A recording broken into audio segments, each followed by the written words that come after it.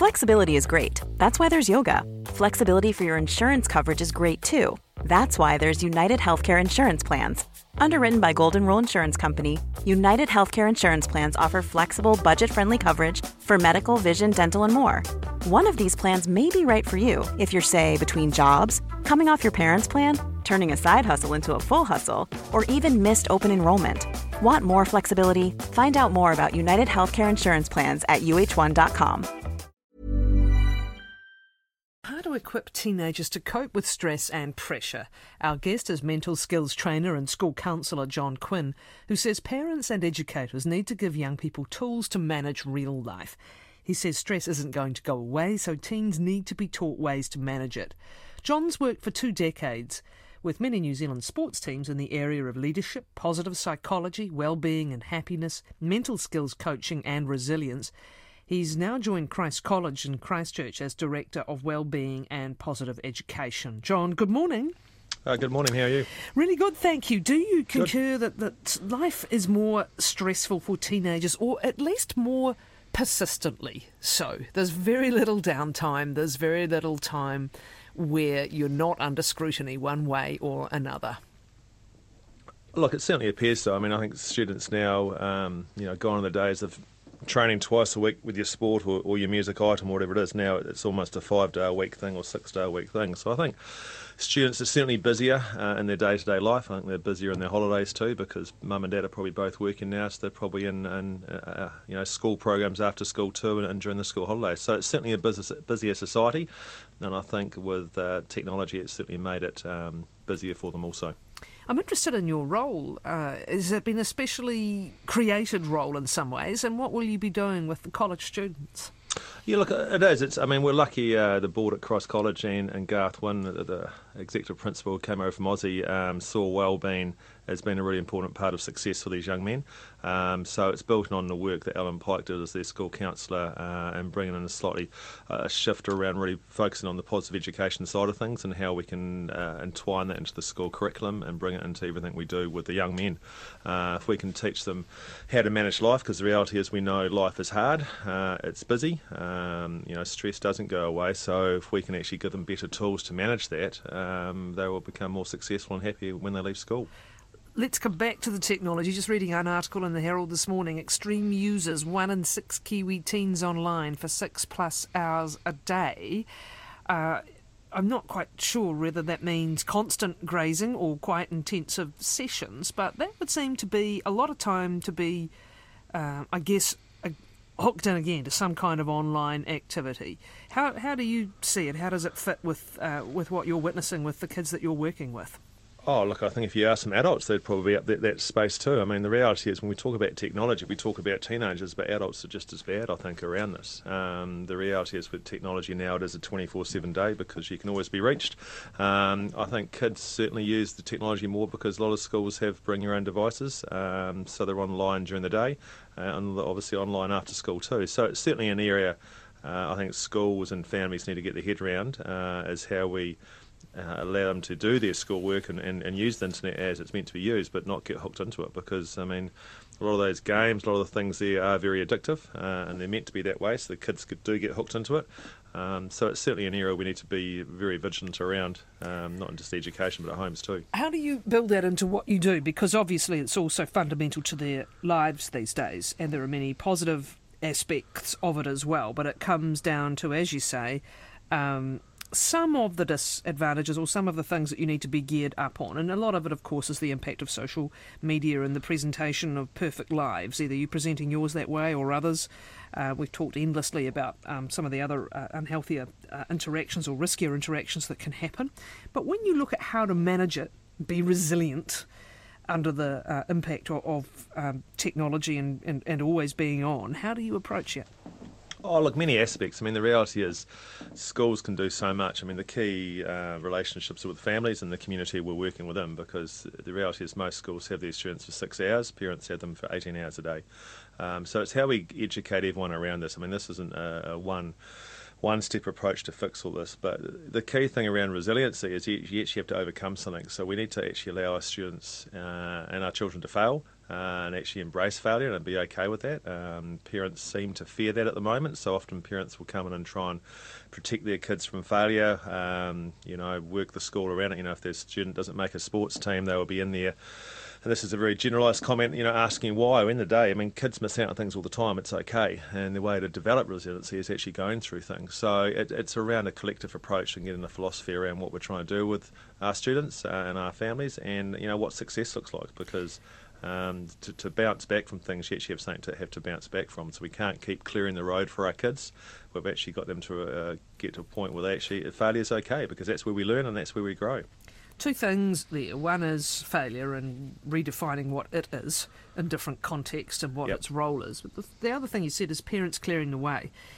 How much in schools and in other environments, actually, even in the sports team environment, are you seeing this idea that if son or daughter doesn't get what is expected, parent actually intervenes? In some extreme cases around sport, we've seen lawyers getting involved. What are the role of the parents? At what point should they be intervening, and at what point should they be staying out and letting the student, letting the young person navigate either experience or navigate their own way through a situation?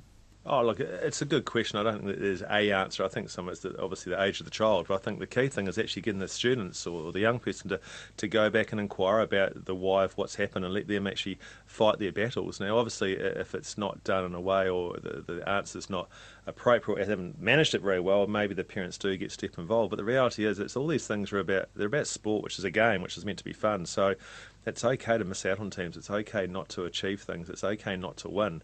But we've certainly shifted, school sports certainly shifted in the last 10 years around winning, around performance, which we've got to be really careful of because, schools are not high performance environments.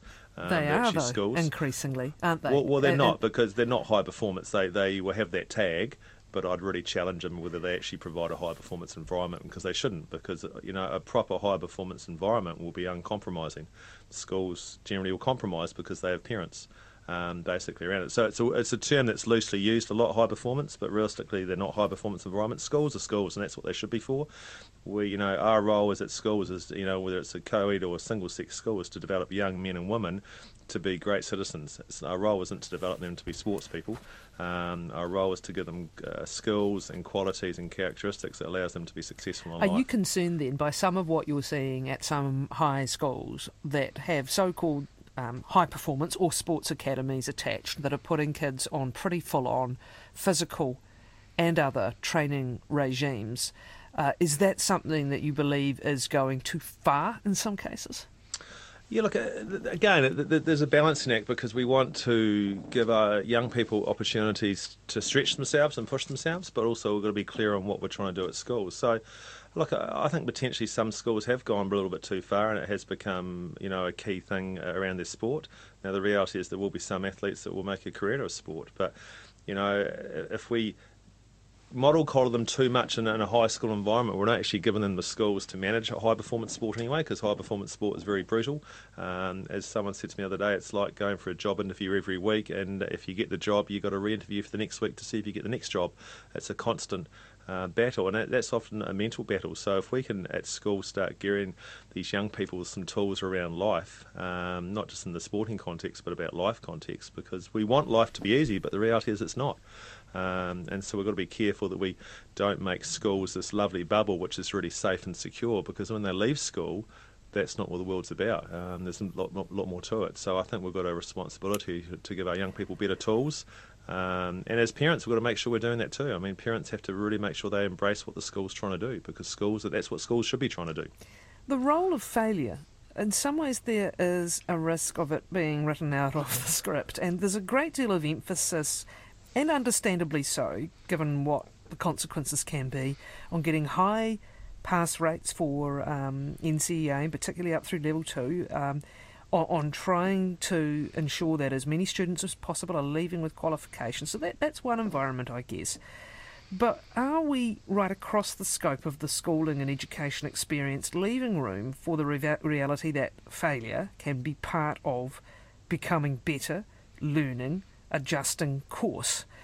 Where do you see the use of that word even, or similar words, or the experience of it in our secondary schools?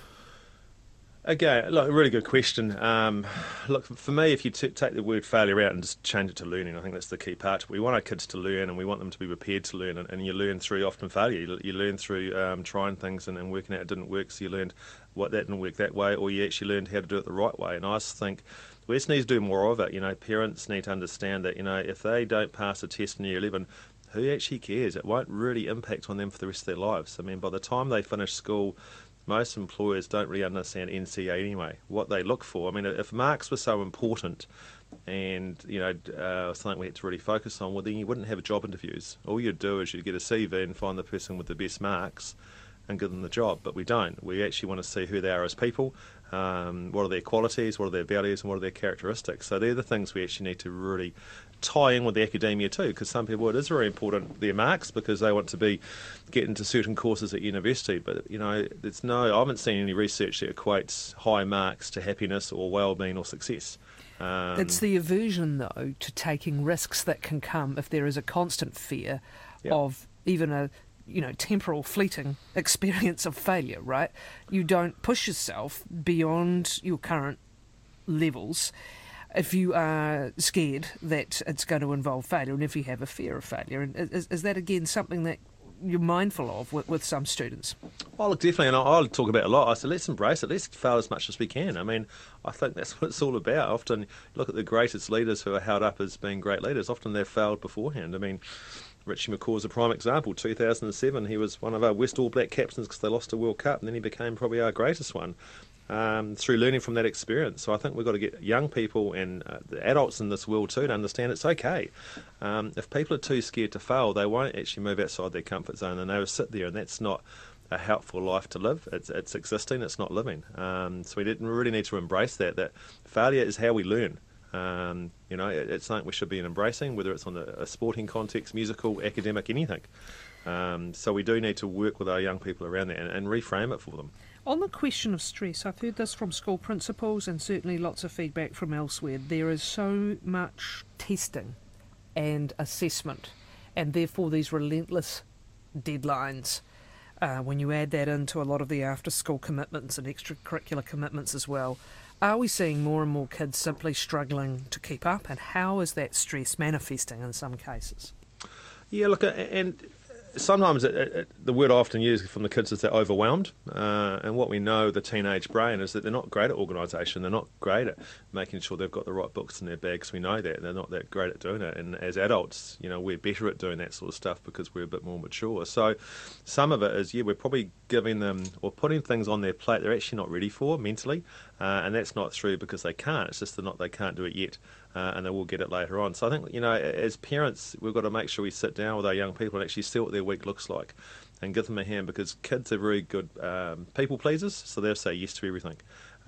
So we just need to kind of bring it back and making sure parents aren't getting their self-worth or their how they feel about themselves because their young person is very good at sport or very good at music or very good at drama. I mean, at the end of the day, is their self-worth has to come through other things, not through their children. I think that's where that emotional buying comes in, and that's where probably some parents struggle a bit, because often with these sports and these activities, they cost a lot of money. And once you invest money in it, people want a return on that money. I think the stress manifests itself in many ways, and it can come through in anxiety, it can come through in depression, it can come through in anger, it can come through in young people rebelling from it and just not doing it. So it comes through many ways. And I said we just need to, as the adults in this, we're the guardians of our young people. We're the guardians of what's okay and what's not okay. So we just need to make sure we're giving them some good things to aspire to. How do you have those conversations where you are seeing some of those reactions and it's clear that it's something wrong, and maybe your expectations or others' expectations are the ones that need to be adjusted, not your students? How do you have an open conversation that draws that sort of information out? Slowly and carefully. Again, it goes back to education. If we can, if collectively schools can start doing this together, if collectively we can start challenging parents, if collectively we can start getting clarity of what schools are actually for. Schools are around educating young people. It's about socialising young people. It's about giving them skills to manage life. It's not about developing them to be the next sports person or musical person, whatever it is. It's around doing those real core things we want our young people to leave school with. We want our young people to leave school with vision, with wanting to be a career athlete, career musician, career drama person, so they take those things into their day-to-day life, because we know a lot of those activities give us positive emotions, and that allows us part of us is part of the wellness and happiness stuff. So we want to make sure kids finish school with all the tools to actually live the life we want them to live, because at the end of the day they're going to be the kids who are going to make our rest home, so we've got to make sure they're doing the right things. So the positive education element is not your predetermined set of what the results and outcomes should be. It is what? It is about a child who is in a positive loop, looking forward to doing things, feeling capable about doing things, whatever those things are. Yeah, look, the positive education is an umbrella term used from the positive psychology part to it. So it's embracing things around like the growth mindset and what that looks like, and it goes back to that failure stuff and looking forward to challenges. It's around the young people the ability to become really mindful of what they're trying to do, so they can learn to manage their thoughts, because if you manage your thoughts, you often manage how you feel. It's understanding, what their strengths are. I mean, it's a key one, is that a lot of these young people don't understand what their strengths are, so they don't know where they get their confidence from. And as you touched on at the very start, the social media side is massive. So some of these young people get their self-worth by how many likes they get on Snapchat or Facebook or whatever, which is that real, obviously artificial way of getting happiness. So it's if we can give them the tools to manage what life chucks them, because life will chuck many things, whether it's a separation, whether it's a death in the family, whether it's not getting a job or getting a job, all those things that happen to us. If we can get them to understand that's part of life and it's okay, it's not fatal, life will go on. There's things that you can actually do to manage that. We're doing a good job then. What are those tools specifically? Because you mentioned you can get the external information that you can internalise, which is the stuff coming at you from social media, or indeed things that are happening in your own life. As you say, it might be a family separation, a parental separation, or it might be a death in the family. So you've got the incoming, right? But then there's this idea that there is an element of choice. We all have our own personal settings, no doubt, mood settings, emotional settings, chemical settings. But there is an element of choice to how you deal with that incoming. And when you talk about the tools that will be positive rather than negative in trying to manage these situations, what specifically are they? Look, I suppose some of it's around the growth mindset, which I just touched on. Martin Seligman, who wrote the book Flourish, uses a model around the PERMA model, which is the ability to understand PERMA, P-E-R-M-A, which is the P is positive emotions. How do you get your positive emotions on a day-to-day basis? And it sounds such a simplistic question, but we often don't book those things in. We hope positive emotions will arrive. We hope nice things will happen to us that we'll feel good about, but often in a week it doesn't happen. So it's what do you do to create those positive emotions, which again can then weigh up the negative things that happen in our life, because when things bad happen, that's okay. It's just what do you do to actually move forward from that. The E part to it is our ability to be engaged. What are we actually engaged in? And it's a really interesting question to ask people who have been in jobs for a long time. Are you actually engaged in what you want to do? Young people, are they actually engaged in the subject choice they're taking? Because we know when we're not engaged, the flow state when we talk about when things are going well often doesn't happen.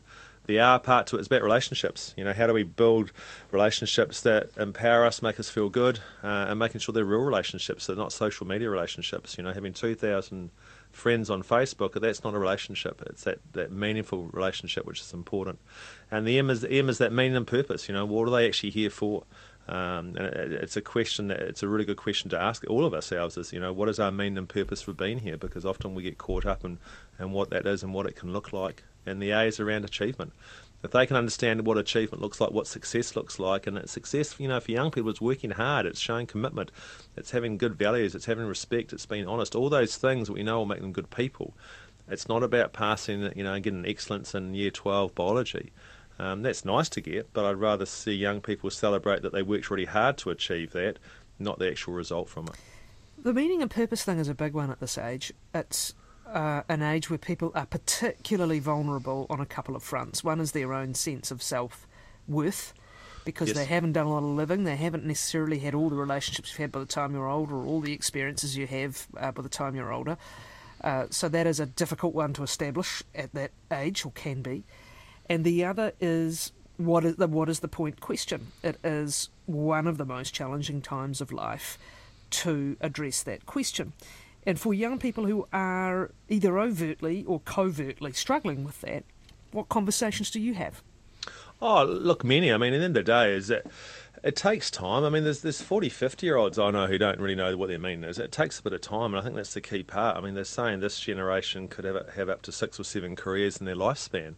Now, that's not different jobs, that's careers. So they will need to be adaptable, and sometimes the ability to understand what you want to do now could change later on. So it's more, again, it's just about sowing those seeds to them and having the conversations around, because for many, school doesn't have a lot of sense to them because they don't really know what they want to do after school. If you're clear you want to go to university and study this, well, school has a bit more connection because if you do this, pass this, you'll get there. But for young people who don't know that, I know parents get very frustrated with it, but sometimes the kids don't know. And, university's not a great place either if you don't really know what you want to do. If there's no meaning behind you going to that lecture, generally you won't go to that lecture. So I suppose it's a process, and it's a long process for some. Some are really clear early on, but again, that can change later as life goes on, as you experience new things. That existential question, though, that can taunt at different times of life, but again is perhaps particularly vulnerable when young people they are stretching their wings, they're getting an element of freedom, they're becoming adults, but they haven't necessarily had a lot of experiences yet that might give them any sort of answer to that question. Do you openly discuss that, either in private? I know you've been involved as a counsellor in a previous school, but either in private or as part of group discussions. Does it openly, and how so? Oh, look, definitely. It's a great question because, as I said, people, they don't know what they don't know. So the more we can actually explore the question and look at what it can look like, the better it is. And as I said, it's, I think it changes for all of us at different times, and I think as we get older, our priorities change sometimes. For me, when I was young, probably family wasn't that important when you're young because you're too important doing everything else. But as you get older, you realise how important family is, and the same for teenagers. And if you said to them how important is your family, most would probably go, "Oh, yeah, it's kind of okay." But as you get older, you understand when you have your own family how important family is. So it's just about, again, sowing the seeds with them and getting them to understand it's okay if you don't know at the moment. You don't need to know everything by the time you're 18 and leave school, because when you leave school, you'll be experiencing other things which will probably change as we go through. But if we can get I think if we can get the sense of community with them around meaning, is really helpful. Around that giving back, and I know that's a really important part of what Christ want to do this year, the next few years, is get them to understand it's around giving back too, not just taking. So that's a really important part of meaning for them. The other thing is that internal monologue, and as a mental skills coach, I'm sure you've probably got some techniques for that. But there's a lot of voices in the head sometimes doing their own thing, and not always helpful to the owner of that head. And how do you help them with understanding the internal monologue or the internal dialogue or whatever it is, and again taking a little bit of control over that, or at least giving it a break from time to time? Yeah, look, and again, the key thing around that is just normalising it. I think often when you talk to anyone, and if they find their head chatters going places, and they talk to you about it, you go, well, you realise that's what most people think. Often they get quite surprised, because often we think what's in our head is only to do with us. But the reality is your brain will go to the negative most of the time. That's how it rolls. But we can learn to train it through, exercise like mindfulness exercise is a great way, because you talked about the word control. I don't think we can ever control our thoughts, but we can learn to manage those thoughts. And the more we can understand that negative thoughts are okay, it's not about being positive all the time, because that's impossible also, but it's just our ability to notice our thoughts and then choose whether we want to keep them or not. And I think that's the key message. For most of us in this world, we do have a choice around what we do with our thoughts. We don't have to sit with them. We can allow them to go. So it's a constant challenge for young people, because their thoughts are often not very rational, as ours are as adults. So it's around giving them some tools around that to practice literally managing their thoughts. Good talking to you. Thank you.